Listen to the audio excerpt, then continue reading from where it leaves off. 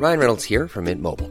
With the price of just about everything going up during inflation, we thought we'd bring our prices down. So to help us, we brought in a reverse auctioneer, which is apparently a thing. Mint Mobile Unlimited Premium Wireless. How to get 30, 30, bit to get 30, bit to get 20, 20, 20, bit to get 20, 20, bit to get 15, 15, 15, 15, just $15 a month? Sold! Give it a try at mintmobile.com/switch. $45 up front for 3 months plus taxes and fees. Promo rate for new customers for limited time. Unlimited more than 40 gigabytes per month. Slows full terms at mintmobile.com. Hiring for your small business? If you're not looking for professionals on LinkedIn, you're looking in the wrong place. That's like looking for your car keys in a fish tank. LinkedIn helps you hire professionals you can't find anywhere else, even those who aren't actively searching for a new job but might be open to the perfect role. In a given month, over 70% of LinkedIn users don't even visit other leading job sites. So start looking in the right place. With LinkedIn, you can hire professionals like a professional. Post your free job on linkedin.com/people today.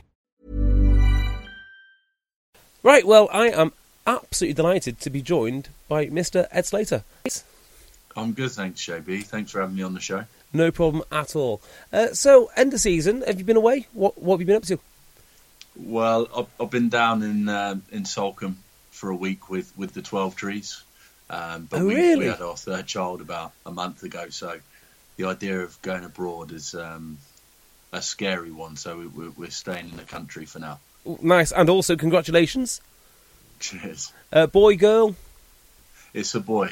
So I had two girls to start off with, and then the third and final is a boy. So now, delighted to finish there. Now, have you got ambitions for a young rugby player there? To be honest with you, I haven't really thought that far ahead, but I want to get them into sport. Our eldest, she's pretty decent with a tennis racket, so I think she'll go down that route. But I'll certainly be pushing him down the local rugby club. I think I wasted about 16 years of my life playing football, so before I realised how good it was down at a local rugby club. So yeah, I'll be taking down there when he's old enough. Is that right? So were you a footballer before you got into rugby?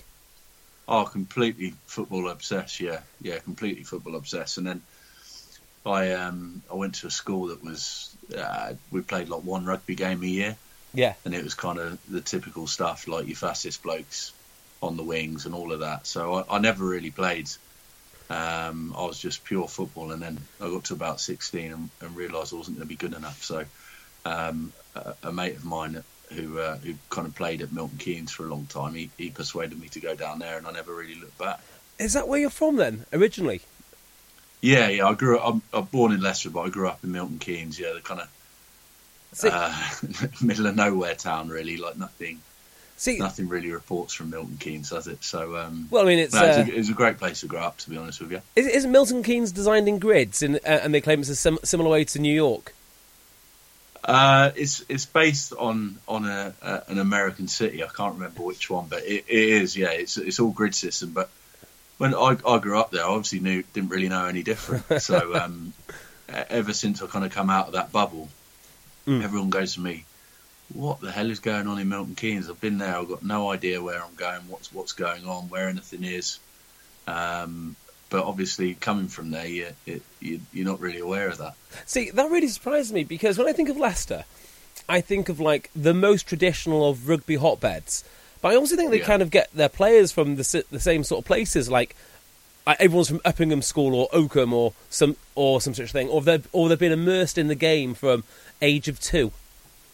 Yeah. In fact, I actually think that everyone's like Sam Vesti, like three generations deep. Well, Hinkley skin. Yeah, quite. There's a handful of them. Yeah, like Sammy Harrison's still a good Hinkley skin. But yeah, no. You look at Norfolk as well. They get a lot of players from Norfolk, and they do actually, don't they? Because that's one of their kind of catchment areas, and quite often you see a lot of good players come out of there. I mean, some of them speak for themselves, like the Youngs brothers, for example. But a few of the younger guys coming through now, they're like Harry Simmons. Mm-hmm. He comes from the same local club as the Youngs brothers, and I think he's going to be a real prospect. So when did you first get in contact with Leicester Tigers then? Was it directly to Leicester Tigers that you went from, like, your club rugby? No. So what happened was I obviously I finished football and went down to Milton Keynes, and I had no idea what was going on or how to play the game. And I just played there for a couple of years and had a laugh and did the usual stuff that the local rugby clubs did. Went on tour to Holland, and I was just having a good time playing rugby. And then I got to the end of school and I didn't do too well, and I was working in a call centre. Really? And my friend who was painting and decorating at the time said, I don't think I can do this for another year. So we'd saved up a little bit of money, and we decided we were going to play a bit of club rugby in Australia. And we went out there for 6-7 months to start off with. And that was where my eyes kind of opened to some really, really good coaching. We were playing alongside some decent like schoolboy players that had come out of the school system in Australia, and our rugby kind of just rocketed from there. And after about 7 months, I went back to England. Wasn't a lot going on, and the club invited me back, and they sorted me a job, a place to stay. They put me into university, and I ended up staying there about 3.5 years. And towards the end of it, I was going really well, and I was in the Waratahs set up, and there was a rugby coach at my club side, and he's an old Yorkshireman, and he used to coach at Leicester in the academy, and he coached kind of Dan Cole and Tommy Youngs and that kind of era. Yeah. And so he had contact with Cockers. So he said, "Look, I'm gonna set up a trial. Leicester will fly you back. You go back there for a month, see how you get on." And it kind of went from there. So December, I think it was about 2009. I went back for a trial for a month. That's amazing. And I think Jordan Crane picked me up on the first day, and I was kind of thrown in at the deep end. Wow. So it was, thinking back to it, I mean, it feels like a long time ago. It's not really that long, but it was, bizarre circumstances really to go from playing club rugby in Australia, having not really had any ambition to playing rugby, to suddenly being on trial at Leicester. That's amazing. So you were near, let's say near, you were, when you say you were in the Waratahs setup, you're in one of the feeder clubs going into them?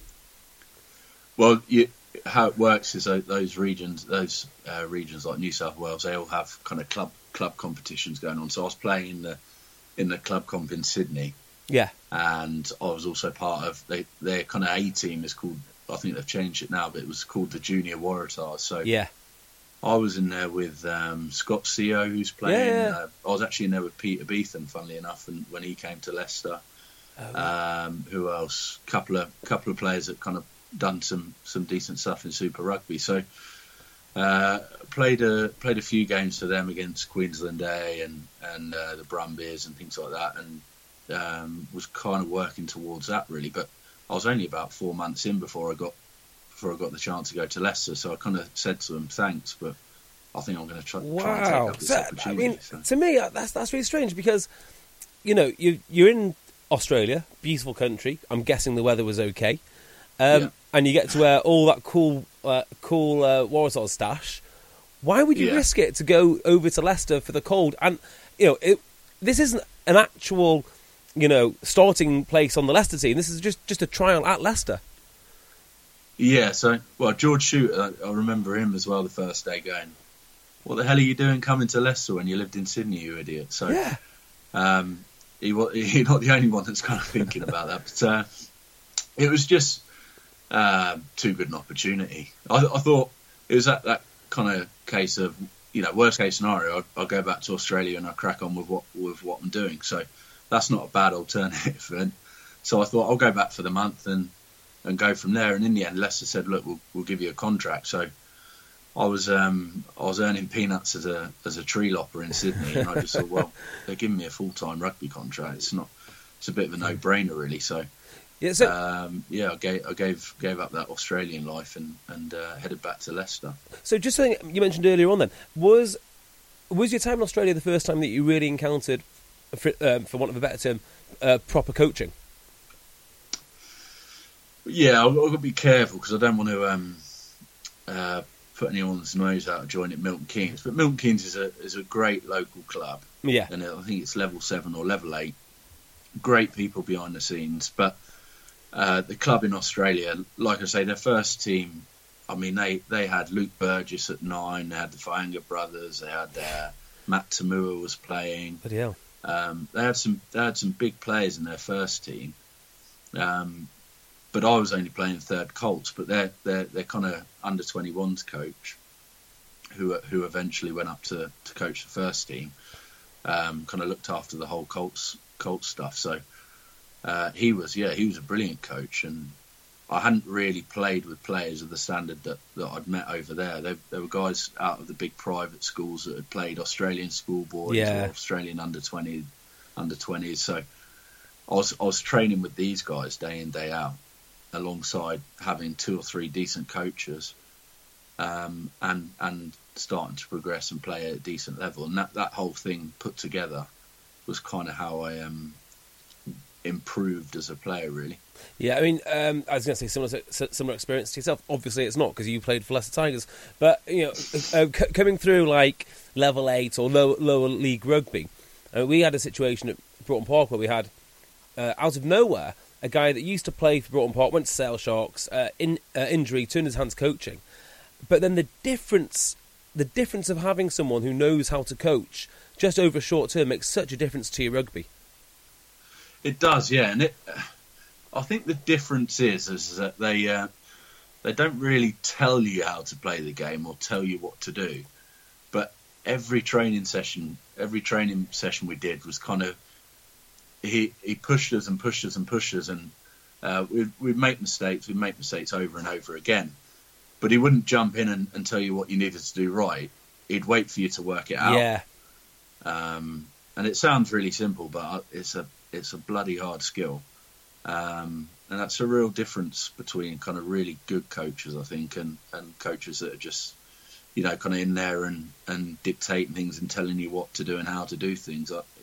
That's a difference, I think. Oh, I've been in many a huddle where I'm just listening to people talk about lines of running or something which I just can't relate to because I don't know what it is. And I think the real good coaches put you in the situation so you experience what it is. It's exactly as you said there. It's making you learn your own lessons, really. Yeah, and I think if I actually compare some of the stuff we were doing in Australia to what I was doing in England, it was all built around kind of like 6-on-4s and 8-on-6s and things like that. So you're always working with a man advantage or 2-man advantage.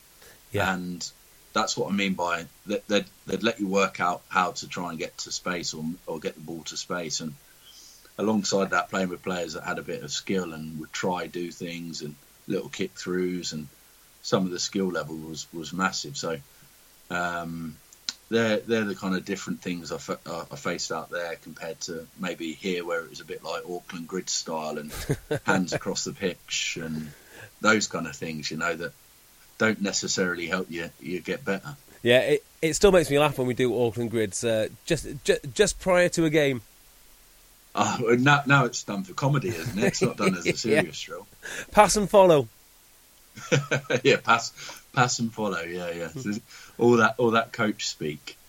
So tell me this then: when you get to Leicester Tigers, I mean, it does have a fearsome reputation as a club, and rightly so because its history is so grand. Do you get an impression of that when you walk in? I mean, are you treated like an equal, or are you treated like someone who needs to prove yourself? What's the feeling like when you go to a club like Leicester? It is scary. I mean, I was quite lucky that I had the coach I mentioned that got me the trial, Mike Pennison. Mm-hmm. I was quite lucky. He'd been subtly throwing in bits of detail about Leicester as a club and what the people are like and what training's like. He'd kind of obviously been building me up towards sending me over there, but without me realising. Yeah. We'd have a 10-minute chat after training here or there. So I kind of had an idea about what it might be like, but obviously facing it the real thing is pretty different. I say I got picked up by Jordan Crane the first day. It was actually Cockers. Oh, really? Jordan picked me up after that, but the first day Cockers got me in the car and we're driving to the training ground. It's pretty quiet, and I think his first words were, "So Ed, I'll know within 30 seconds whether you're good enough." Wow. And I said, obviously being 21 little bit naive. Oh, right, okay, that's good. And he's like, if you're not good enough, mate, you'll be going back to Australia. So that was on the drive in, and then when I got in there, there's two training changing rooms at Oval Park where they train. One's for kind of the younger guys, the less experienced guys, and the other one's for the family men, the more senior blokes. And I'd gone into this changing room that I was told to go in, and I just put my clothes in there and got changed and went up to the gym or did something and came back and all my clothes were in the bin. Oh, really? And so I'm going, crying out loud, what's going on here? And some lad comes in, says, don't worry about that. That's Richard Blades, a spot that you're getting changed, and he'll just be doing that to make a point. So, just small things. I laugh now. I look back at it massively. It is funny, but the first day was scary. Yeah. So, I mean, when Richard Blades does that, for you, is that point taken? Yeah, to be fair, it's like, okay, well, can you just tell me where is free rather than throwing the clothes in the bin? That's excellent. That'd probably be a little bit more helpful for me. Sorry, go on.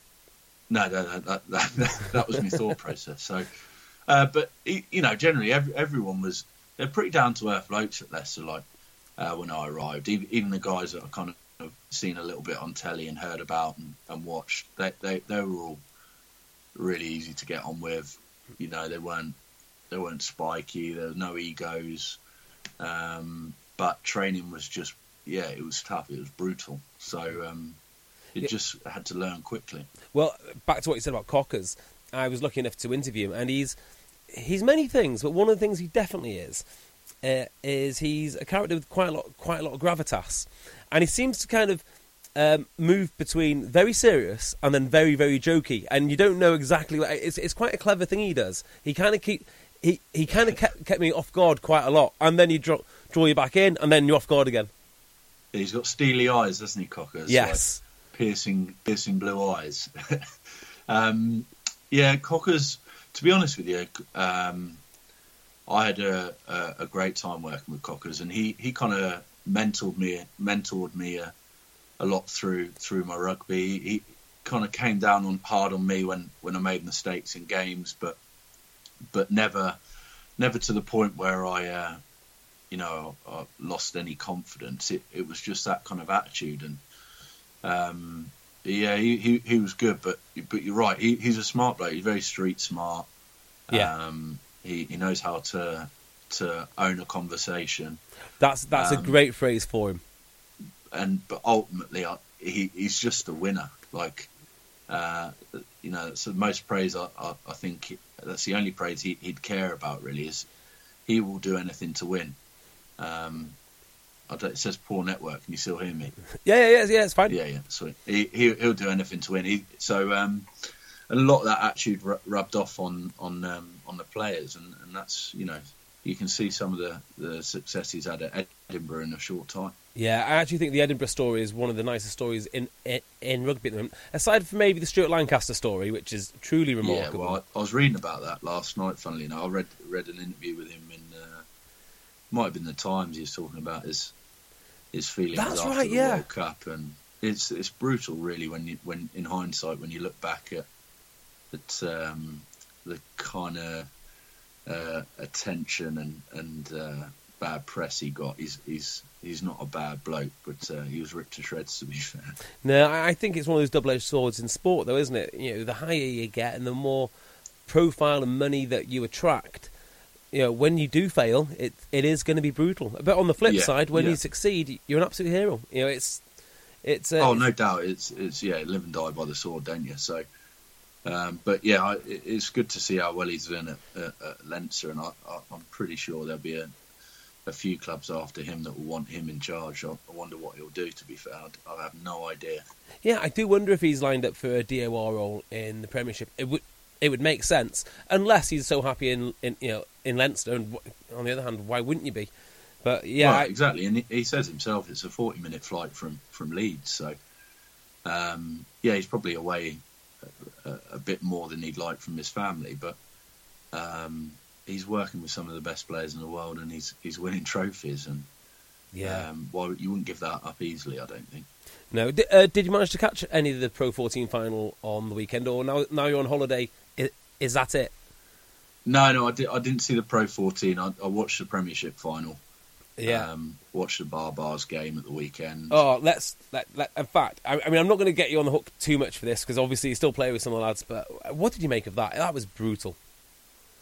Yeah, it's hard. I can't say I was expecting it to be that kind of result. I mean, George Ford summed it up, didn't he, afterwards? He said they're pretty embarrassed about it.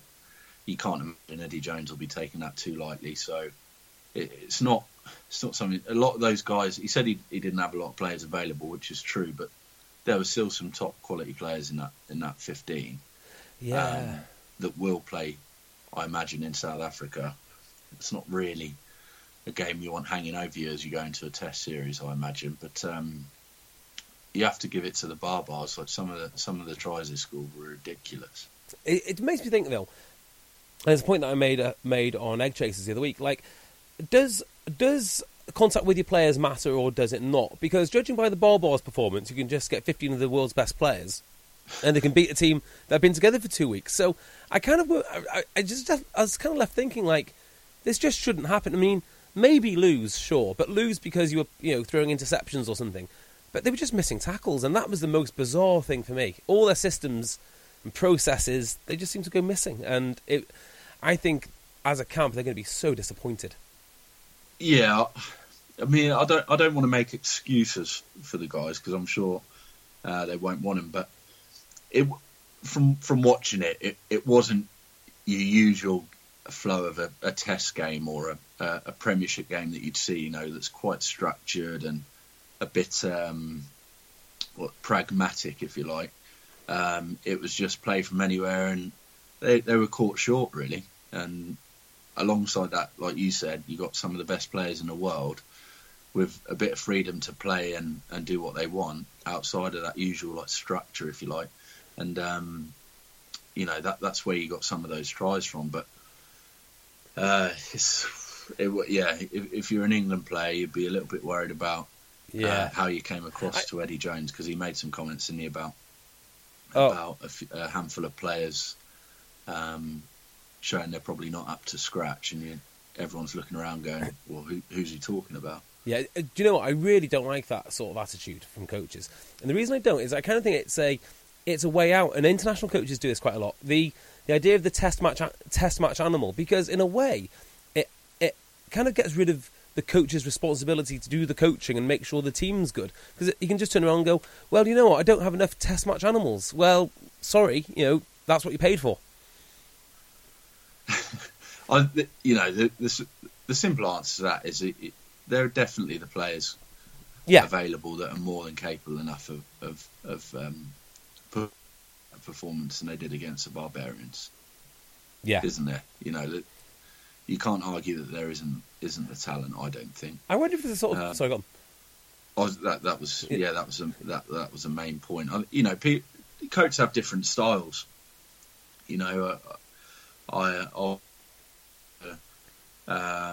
Cocker's style, which is pretty obvious to see. It's about digging in. It's about working harder than the other team. It's, have you got enough fight? Are you strong enough? Are you capable enough to play at this club or this level?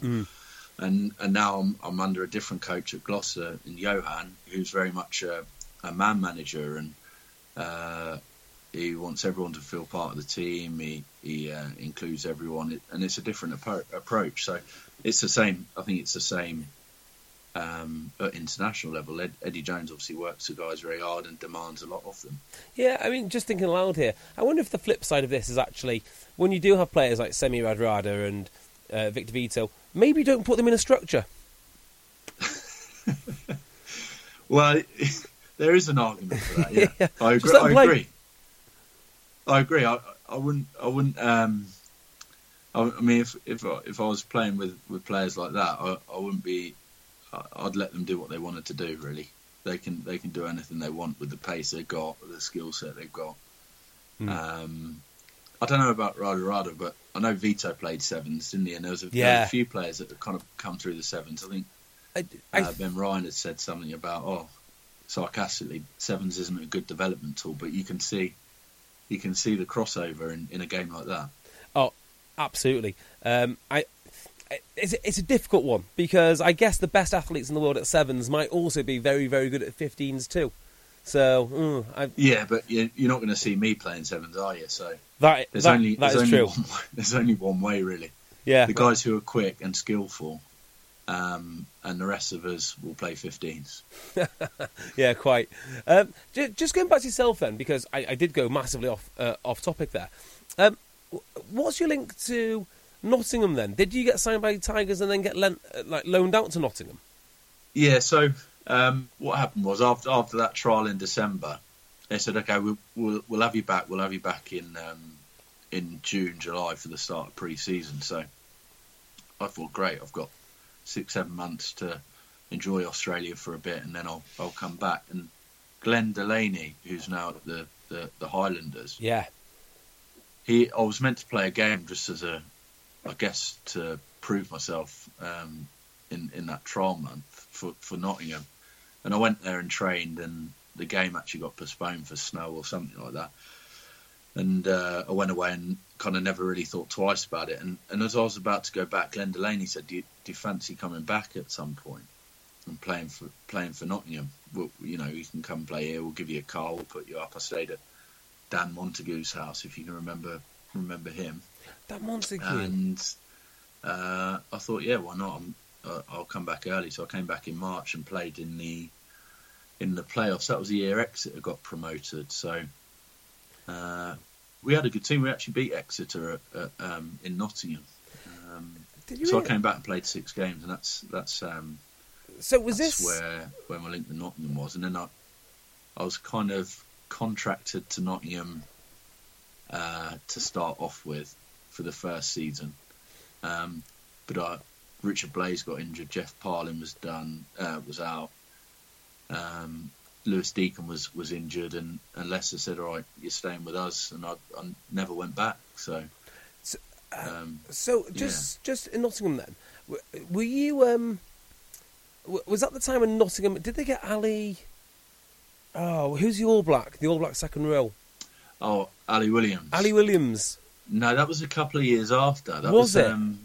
That was leading up to the World Cup, actually, wasn't it? I can't remember. I just remember him being there, and I remember him kind of always knocking on the door to get to the Premiership, but maybe missing 1 or 2 players.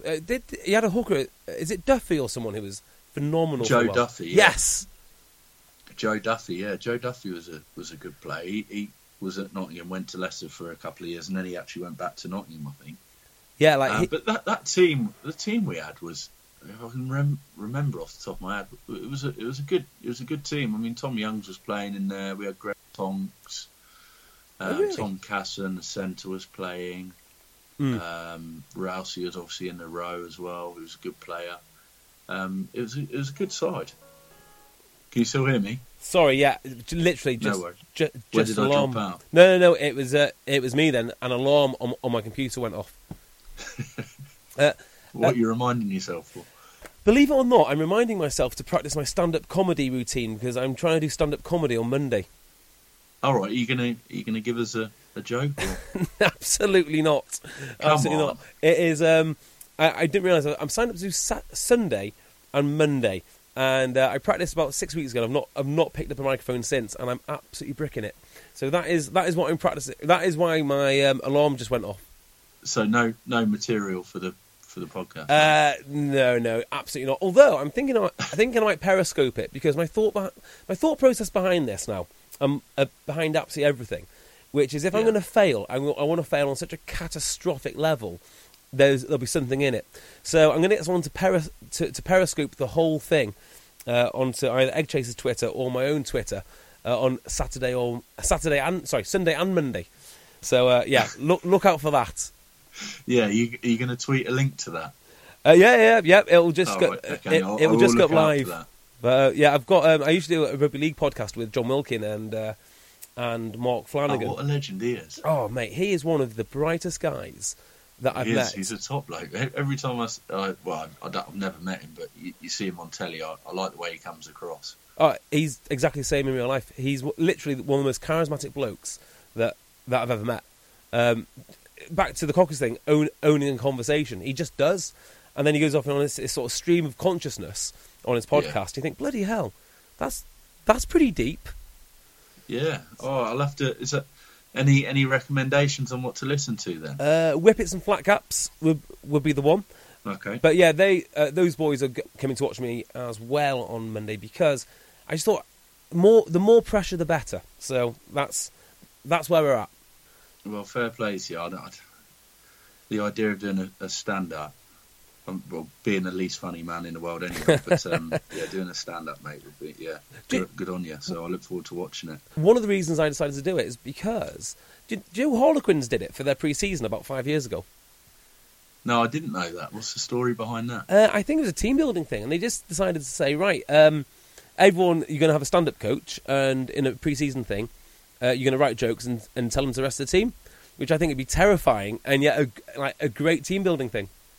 Oh, that's a good idea. It's not terrifying telling it back to the team, I don't reckon. Oh, I bet it would be. I bet it'd be even worse, actually. No, not a chance. What, to a random audience? Yeah, I'd rather do it to randoms than definitely. No way. Oh, no way. I'll be much more comfortable delivering crap jokes to the teammates than on stage. Well, we'll find out on Monday when I probably won't do any broadcasting again for next 6 months after that. Another guy that was really fortunate enough to interview not so long ago was actually Glenn Delaney. So I thought I might just take a moment to say what a brilliant bloke that he is. Oh, yeah, one of the best. One of the best. I've always got along with Glenn. I've got a lot of time for Glenn. He's again great man manager. Yeah, like his ability to bring guys together and pull in the same direction is kind of that's his kind of X factor. But just on a one-to-one level, he's an easy bloke to speak to, and he'll give everyone the time of day. So I'm sure you probably had a decent chat with him, didn't you? Oh, he's absolutely brilliant. So the interview was good, but the thing which I really liked about it, and I don't mind pushing my luck a bit, and occasionally I do. I thought, I've got a Premiership coach. I'm Sandra, and I'm just the professional your small business was looking for. But you didn't hire me because you didn't use LinkedIn Jobs. LinkedIn has professionals you can't find anywhere else, including those who aren't actively looking for a new job, but might be open to the perfect role, like me. In a given month, over 70% of LinkedIn users don't visit other leading job sites. So if you're not looking on LinkedIn, you'll miss out on great candidates like Sandra. Start hiring professionals like a professional. Post your free job on linkedin.com/people today. Hey there, it's Michelle Norris. I'm host of a podcast called Your Mama's Kitchen. When I travel, I'm usually looking for a way to find a taste of home when I'm not at home. And one of the things I love to do when I am at home is entertain. And Airbnb allows me to do that. When I was in California recently, I rented a house that had a great kitchen. And when we were sitting around the table, we were all thinking, we're in someone else's house. Someone could be in all of our homes as well. If you have a home, but you're not always at home, you have an Airbnb. Your home might be worth more than you think. Find out how much at airbnb.com/host. On my phone book, and I'm trying to write line-out moves for the mighty Didsbury Toc H Rugby Club over in Manchester, where I coach. I thought, I'll just ask him if he'd help me out. And next thing you know, I'm on the phone to him for about an hour. I thought that there is no need for him to do that. He's only spoke to me once, and it's just a measure of the guy. Yeah, exactly. He's brilliant bloke, Clax. Yeah, yeah. Well, I'm sure. Have you spoken to Rousey about him at all? I haven't. He'll have a lot more about him than I will. But I still speak to Glenn fairly regularly, throw a few texts back and forth now and then. But even particularly so now, he's working with Major at the Highlanders. So yeah. Well, I've got a feeling, that the New Zealand Rugby Union have got pretty high plans for him, and probably for Major too. Do you think?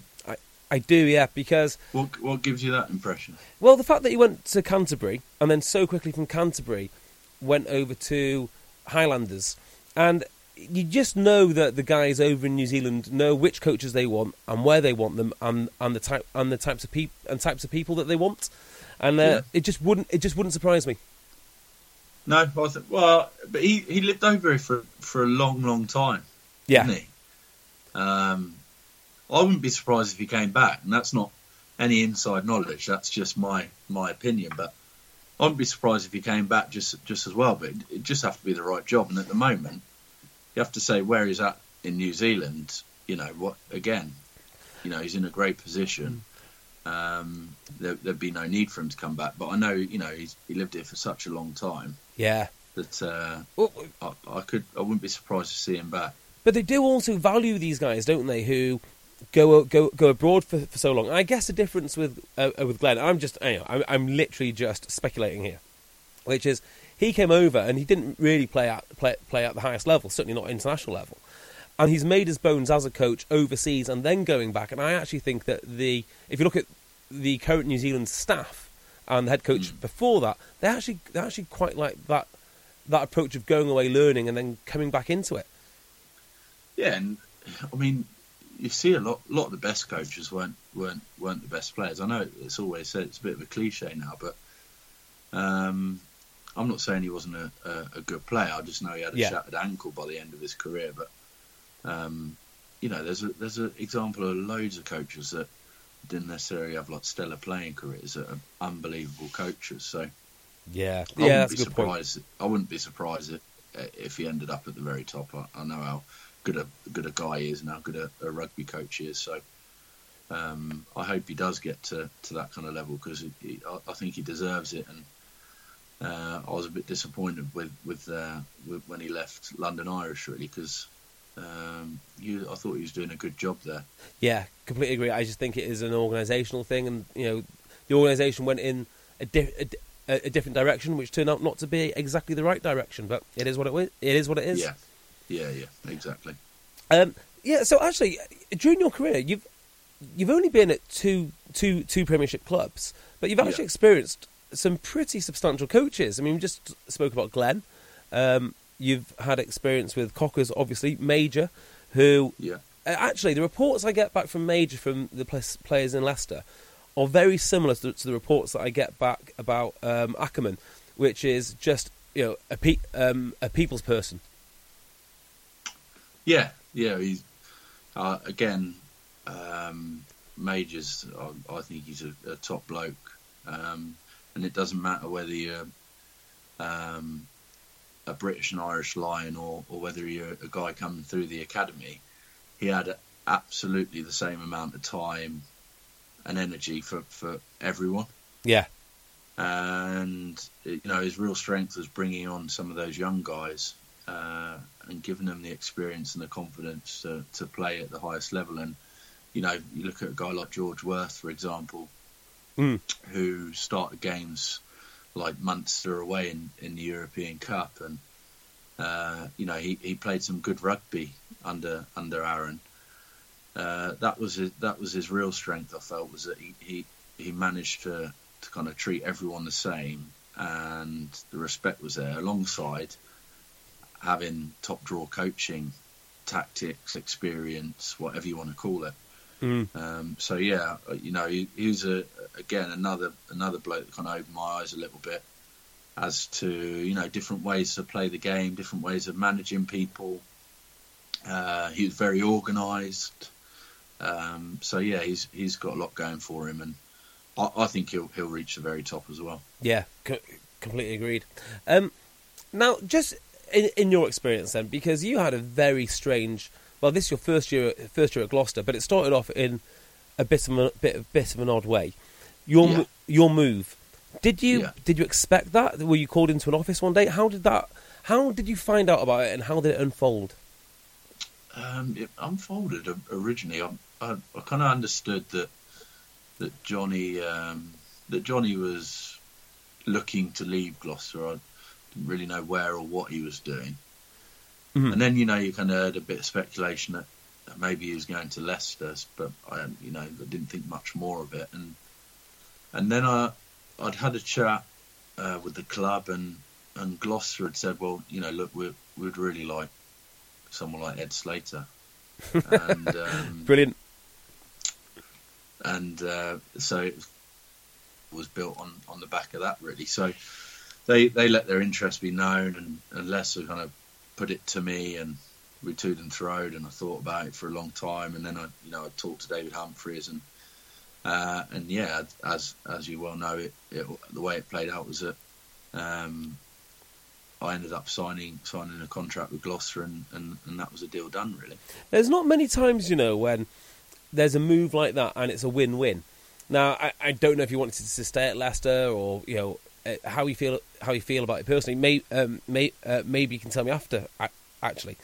But this did feel like a win, like a bit of a win-win.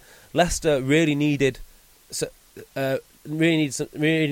help in outside backs, and Gloucester for the longest time have been looking for a forward. Well, much like you, actually. Well, it's very kind of you, but let's be honest. When if you don't know a great deal about rugby, or you can still know a lot and probably not know who I am, but most people know Johnny.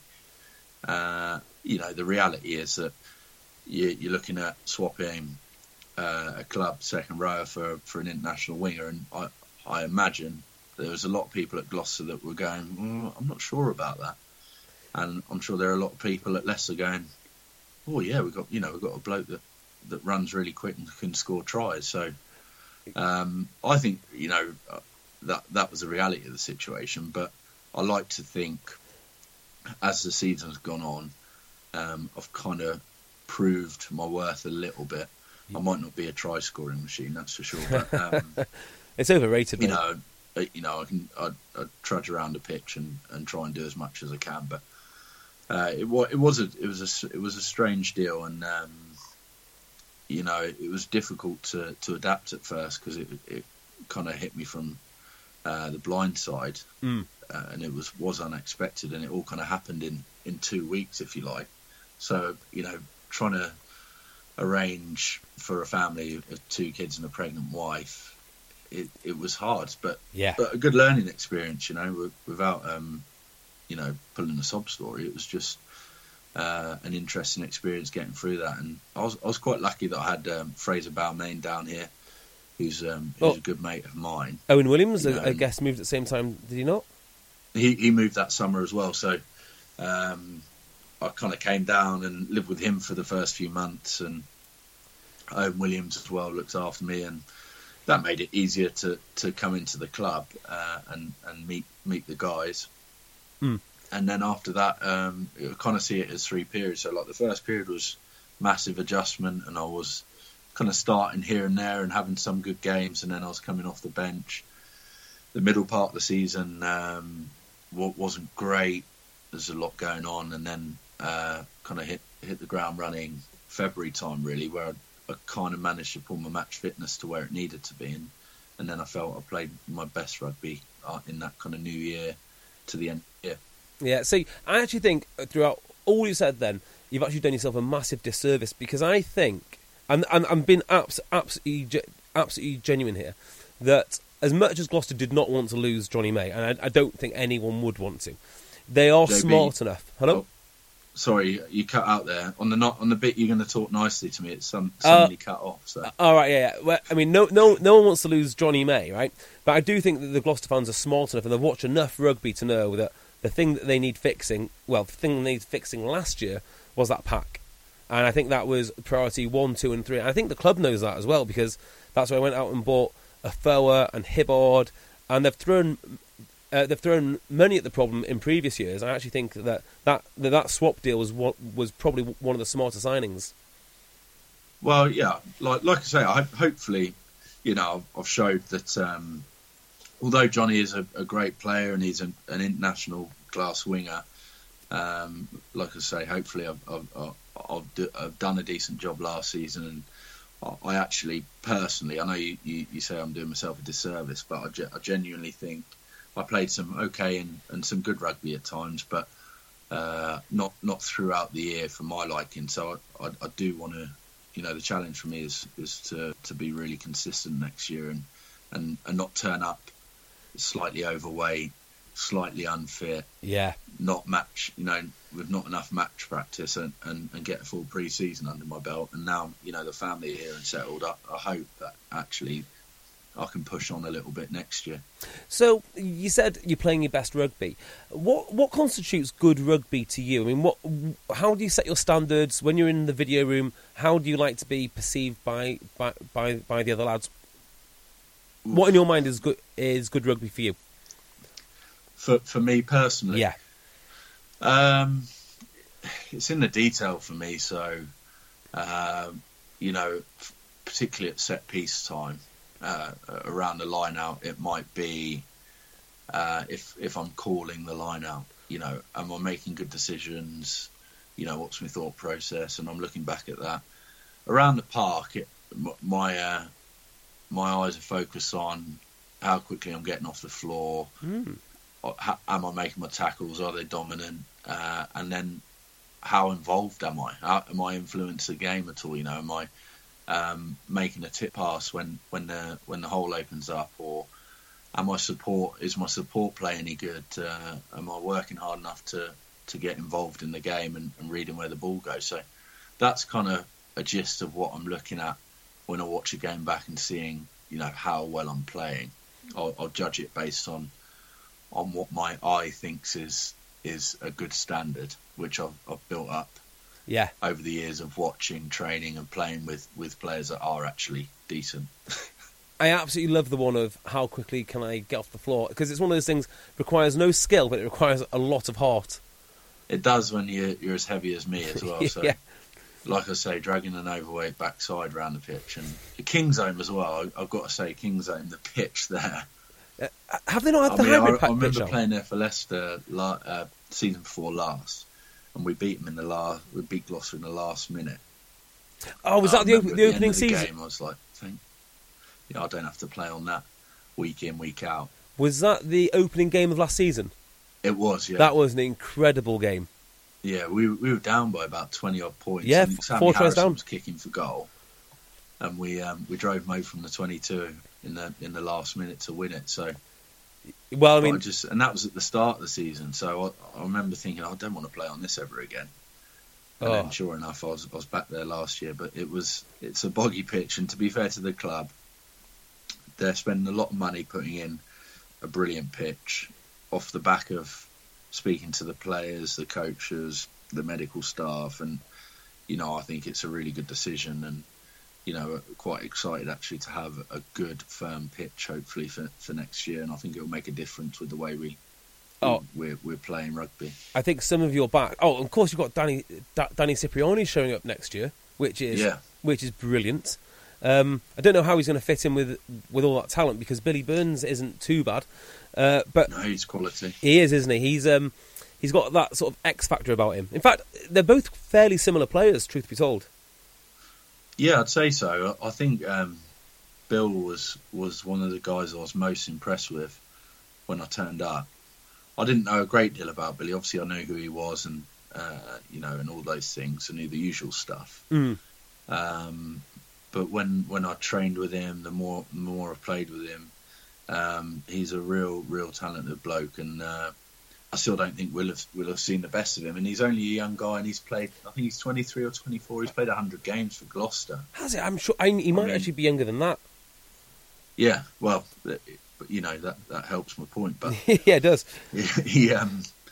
He's played a lot of rugby, and I still think he's got a lot more to his game that he maybe hasn't demonstrated just yet, and that's not a criticism. I think he's been quality. I think he can really push on. So it's going to be interesting. Obviously, Danny Cipriani speaks for himself, and everyone knows how talented the bloke is, and maybe they'll work well together. Yeah. Well, I mean, just having the two of them. I mean, it's so hard to stay fit the whole season, and if you've got two guys of that standard, well, more power to you. Yeah, well, you got to see it as, I mean, obviously, you bring in five class locks, I wouldn't be completely happy, but yeah. you can't argue that you need that competition across the squad, really. So, from that point of view, having a player like Cipriani come in and push the standard up in training, push the quality up and across the squad. That's part of professional rugby now. You've got some quality players, and if you look across all the squads, there's a lot of good players floating around. Yeah, well, I think one of the indicators to how deep the Premiership is in fly halves now is there was no immediate team that needed Danny Cipriani. I think most teams would be improved by him, but that's different to saying, a few years ago everybody needed a fly half. It feels like almost everyone has got a fly half now. Yeah, and I don't know. I don't know a great deal about what was going on behind the scenes for him, but whether he'd had a chat with Eddie Jones and he knew he was going to be involved with England, maybe he's holding out for that. Yeah, maybe, I think that's maybe other teams thought he was going abroad and that was that. I don't know, but that's just me reading between the lines. But to see him turn up at Gloucester, like I say, it'll be a good addition, and I think it will really push the standard of the squad and as I say, training to another level, I think. Yeah, I mean, back to Billy Burns. I always think the reason I know he's really good at rugby is because he's got such small arms. And I think you're going to have to be seriously talented to pull off that look. Small in what sense? Like T-Rex arms? Or just like little spindly arms. He looks like such a slight guy. It might be because he plays next to Mark Atkinson, who's 6'4". But I think he is a small bloke. Hell of a tackler though, Billy. Oh yeah, but I mean that's kind of put his head in will tackle. I remember him putting Will Skelton down pretty comfortably, and Will Skelton must have about 100 kilos on him. Yeah, what was Will Skelton like? 130, something ridiculous. God, he feels heavier than that when you try and tackle him. So you've been to Leicester, you're now at Gloucester, two clubs that I consider two of the grandest and oldest in pretty much in all of rugby. Is there? Do you find them quite similar, or is there a distinct difference between the two? I think the difference will be in crowd size, for example. Yeah. Leicester, well known, they get 20,000+ comfortably for every home game. But other than that when I was kind of weighing up the move, I kind of always, after being at Leicester, thought, I'm not bothered about money, but I'd like to play for a club that's got decent support, good history. Those kind of things I think are quite important. If you're going to go and play for a team, and you want to buy into it, it's pretty difficult if you're playing in a half-empty stadium, I imagine. Not that certainly done it. Well, I watch Sale quite a lot, and it can be testing.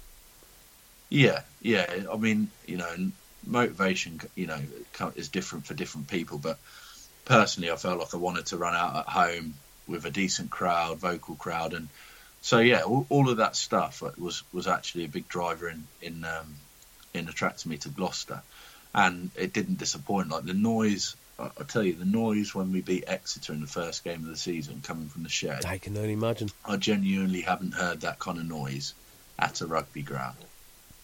It was. I was pretty shocked by it. It was brilliant. It was a brilliant night actually, and that's not just me being PC because I play for Gloucester now, but it was pretty loud. So they're important things, and certainly there's a lot of similarities between the clubs in that sense. Well, embarrassingly, I've never been to Kingsholm to watch Gloucester. I've been to Kingsholm to watch Wales A, but never to watch Gloucester. So that'll be on my list of things to do for next year. In the shed, then. Exactly. I would fit in perfectly there. Do you actually support a team, JB? Have you got? I don't know. The only team I do support really is a team in North Wales called RGC. You've probably never heard of them, but they're like Wales's 5th region, and they're slowly developing. Because I'm from North Wales, right? And there is nothing in North Wales in terms of professional sport. Everyone watches football. They all support Liverpool. And there's a smattering of rugby clubs. And then all of a sudden, the WRU put this RGC thing right in the middle of it, and it's been a tremendous success. Well, getting there. I'll have to look at when we finish, I'll go and do a bit of digging on that. Yeah. I mean, it's a really interesting project because they just got all the local lads in the area. And this is kind of what I meant before, actually, when I was talking to you about good coaching. The difference between having a bunch of really low-level, kind of level 8-ish teams and the difference between that and then winning the Welsh Premiership and also the Welsh Cup, it's just coaching. I mean, there's one or two players they bring in, but yeah, they've done really well in the Welsh Premiership. They've won the Welsh Cup, and they're literally just one level below the regions. So if I had a team, it'd be that one. A lot of those guys playing in that side, they've been just playing club rugby and not really been on the radar of like other Premiership clubs or the regions. Originally, so it's this is quite RGC centric now, but originally the story behind it was they were just going to bring in local lads, and that's basically what they did until like a couple of years ago. The guy, my best friend from back home who lived next door to me, captained the club. So it really was local lads that had just played a lower standard. They put him in a professional style setup with with good gym and some cracking coaches. Phil Davis coached there. Mark Jones. I'm going to say Kai Horseman, not Kai Horseman, Chris Horseman. So they've had some good coaches and they've just improved gradually throughout. But the other thing that they did, which I find equally as interesting, is when the South Walians needed to improve a player, they would send him to North Wales, because if you can imagine being in the Swansea Academy, being from Swansea, things can get slightly crazy occasionally. Whether it be drinking or going out or just being a lad about town, surrounded by your mates, and I hear you. Yeah, so they ship them off to North Wales where there's nothing to do, and they live in like Clanroost or Siberia. Something. yeah. You show up at 6 o'clock, you train, you play, and then when you're upskilled enough, they'll send you back down to the Ospreys. So I like that. I'll look into that because I'm interested in. I mean, obviously looking after rugby, I'm interested in like talent stuff, like youth development, because I'm convinced. My story is not unique in rugby in the sense that I started late and I got myself into the professional game. I think if you look across rugby, there'll be a fair few guys who were late starters or late bloomers or whatever it is, and I still think there's got to be another way of finding those kind of rough diamonds that are floating around the leagues, or those younger guys that maybe haven't thought about rugby or taking up rugby and they can excel. So it is something I'm keen on. I quite like the sound of what you're talking about. Well, particularly front row and second row, because it depends really, isn't it? Front row, I think, because you can be a big bloke, but not necessarily be Premiership standard. And then you might just drop out of the game, or you might fall down the leagues. And those boys, they're very valuable. I mean, you don't really get very strong until you're, 23, 24? There's loads of them. I'll tell you another one. And you could argue nowadays, I mean, probably 5-6 years ago, you could argue that if you're going to play in the front row, your technique and all of those things had to be, spot on, or you had to be a different level. But now, the scrums in and out these days. Joe Marler came out recently, didn't he, saying he was a dying breed of prop? Because I don't know if you saw that. No, I'm sorry, I'm just questioning Joe on that one, because he says he's a dying breed of prop. I mean, that comes from a guy with an insanely high tackle count and work rate. I'd actually say he's been a little bit modest there. But yeah, I take his point. But no, I know Joe to a reasonable level, and I could see what he was trying to say is that he was, as he was coming through in the game, everything was scrum. You've got to be that's your priority. Whereas I'm not 100% convinced nowadays it's the real priority. I think you can get by in the scrum, and if you've got real X factor around the park, teams probably prefer that nowadays. Yeah, well, do you know what? I actually think it all goes in a cycle, because I feel like I've been waiting for the demise of the scrum for the last 10 years now, and scrums will depower. They'll depower slightly, and you'll get a new breed of prop in, and then all of a sudden you'll get a couple of bigger props in, and think, oh, hang on, this was a terrible idea. Idea. What were we thinking? And it's but if you compare like this is getting a bit like noisy for you, but you compare like how they used to engage to what they engage now. Yeah, it's a lot. You still see dominant scrums. Don't get me wrong. You don't really see turnover ball much on scrum, do you? You see the guys attacking with the ball, putting the ball in, dominating another side, but you don't necessarily see see the other way around. Well, yeah, that's true. And I think this is law of unintended consequences here, which is when they took the hit away, they penalised basically the more technical prop. So you could be, let's think of someone who's really athletic. I'll give you an example. Who's like Matt Mullen, right? You could be a really athletic prop that can run and do everything else. And if you were really good technically, you could probably be a little bit weaker and lighter and still win all your scrums and be dominant. Now, because they've taken away that hit and that technicality, it's basically who is the strongest guy. They've actually made propping even, it rewards even bigger guys now. And I think... Yeah, and that's a fair point. You see the props nowadays are like 6'3", 6'4". They're enormous. Like, it's frightening. Look at some of... I can't believe I've forgotten his name. Is it Power, the guy at the Saints, the young guy? It's Saints, Powell, Hill. Sorry, I can't remember his first name. There's Paul Hill, and he's quite a big beast. Who's the yeah, but I mean even younger than him. Who's that then? I don't know him. That's embarrassing. In fact, I'm gonna have to look it up because it'll do. There's Kieran Brooks, obviously. Yeah, Brooksy who's there, massive. I'm talking about these young guys coming in now. Here we go. We'll get him up here. Oh, Painter, not Power. Aaron Painter. I've not seen this lad. Okay, well look at Aaron Painter, and he's massive, 6'4", maybe taller, 130 kilos, and then you got a guy at Leicester, Joe Hayes, who again is like 6'3", 130 kilos. Sam Grahamslaw at Tigers, who's 6'4" and 120 kilos. Like the young guys coming through that are playing those positions are massive. They are. So it backs up your point that actually probably taking away the engage helps the bigger guy. But they've got to be able to get around the park now, haven't they? Yeah, well, I'll tell you something interesting, right? It just anecdotally kind of like links into this. I was talking to a director of rugby the other day. Yeah, actually, I'll tell you who it was as well. It was Steve Diamond. And Steve Diamond was saying that he doesn't worry about buying props now because he can make them. As long as he's got the right body shape and strength, he can make a prop. Which I thought that was a fascinating comment because props have been paid so much for so long and they're so rare that for a director of rugby to say, yeah, just get me the right body shape and the rest I'll do, I thought that's quite a bold statement. Yeah, and you wouldn't say Sale have ever gone really for massive props in the last few years, have they? Like not really. Names-wise, they've had good props that have turned out to play really well.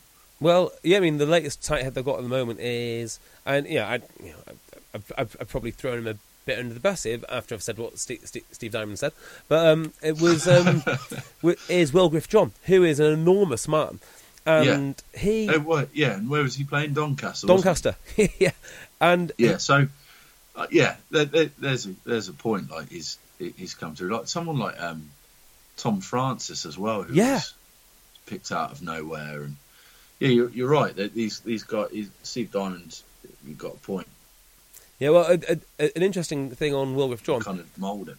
Like the last time he missed a tackle was he missed 2 against Gloucester in December and hasn't missed one since. Was it me sidestepping him? He actually said that. He said that the first one you ran over him, and the second one you sidestepped round him, like all court game. Yeah, I thought so. Yeah, I can't remember it clearly because I think it was my only one of carries ever.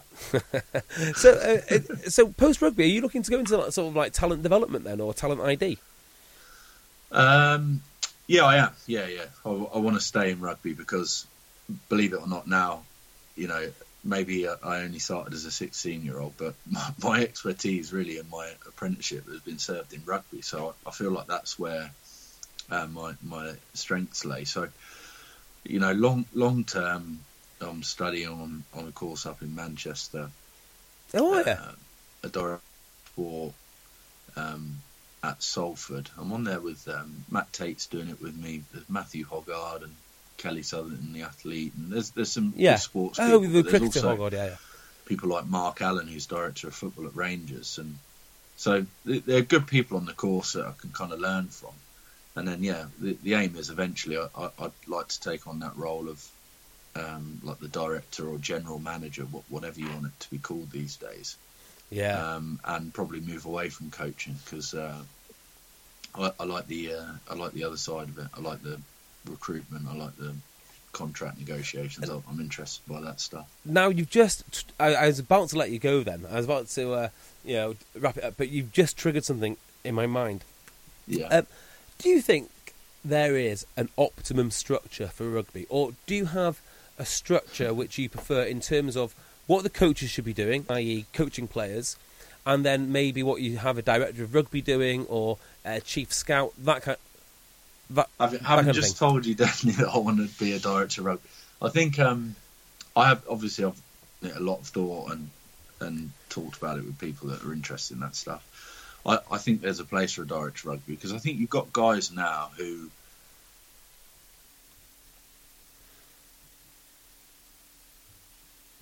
Right, well, after 1 hour and 3 minutes of talking continuously about rugby, Skype finally decided to give up the ghost on Ed Slater. I did try and get him back multiple times, so I've just edited this little bit back in, and sadly, we just couldn't get him back. So, me and Ed did finish off our conversation over the phone, but that's going to be between us two. So if you want to know what he said, tough, you can't. In the meantime, though, you can follow us, you can subscribe on Twitter or subscribe on Acast, or actually just make sure you get the podcast downloaded on a weekly basis, because it is important, and leave those reviews on iTunes, because that, of course, is vital. If you want to follow Ed, he has got a fairly large presence on Twitter. I think he might be on Instagram too. Go follow him. Really good guy, as you can tell. One of the few professional rugby players who you get a feeling actually really loves rugby. So well worth a follow. Huge thank you to him. And of course, thank you to you guys for listening, because as I said before, I really do appreciate it. Next week, we will have someone else for you to chat about rugby. But until then, thank you for listening, and goodbye. Mom deserves the best, and there's no better place to shop for Mother's Day than Whole Foods Market. They're your destination for unbeatable savings, from premium gifts to show-stopping flowers and irresistible desserts. Start by saving 33% with Prime on all body care and candles. Then get a 15-stem bunch of tulips for just $9.99 each with Prime. Round out Mom's menu with festive rosé, irresistible berry chantilly cake, and more special treats. Come celebrate Mother's Day at Whole Foods Market. When you need mealtime inspiration, it's worth shopping Kroger, where you'll find over 30,000 mouth-watering choices that excite your inner foodie. And no matter what tasty choice you make, you'll enjoy our everyday low prices, plus extra ways to save, like digital coupons worth over $600 each week. You can also save up to $1 off per gallon at the pump with fuel points. More savings and more inspiring flavors make shopping Kroger worth it every time. Kroger, fresh for everyone. Fuel restrictions apply.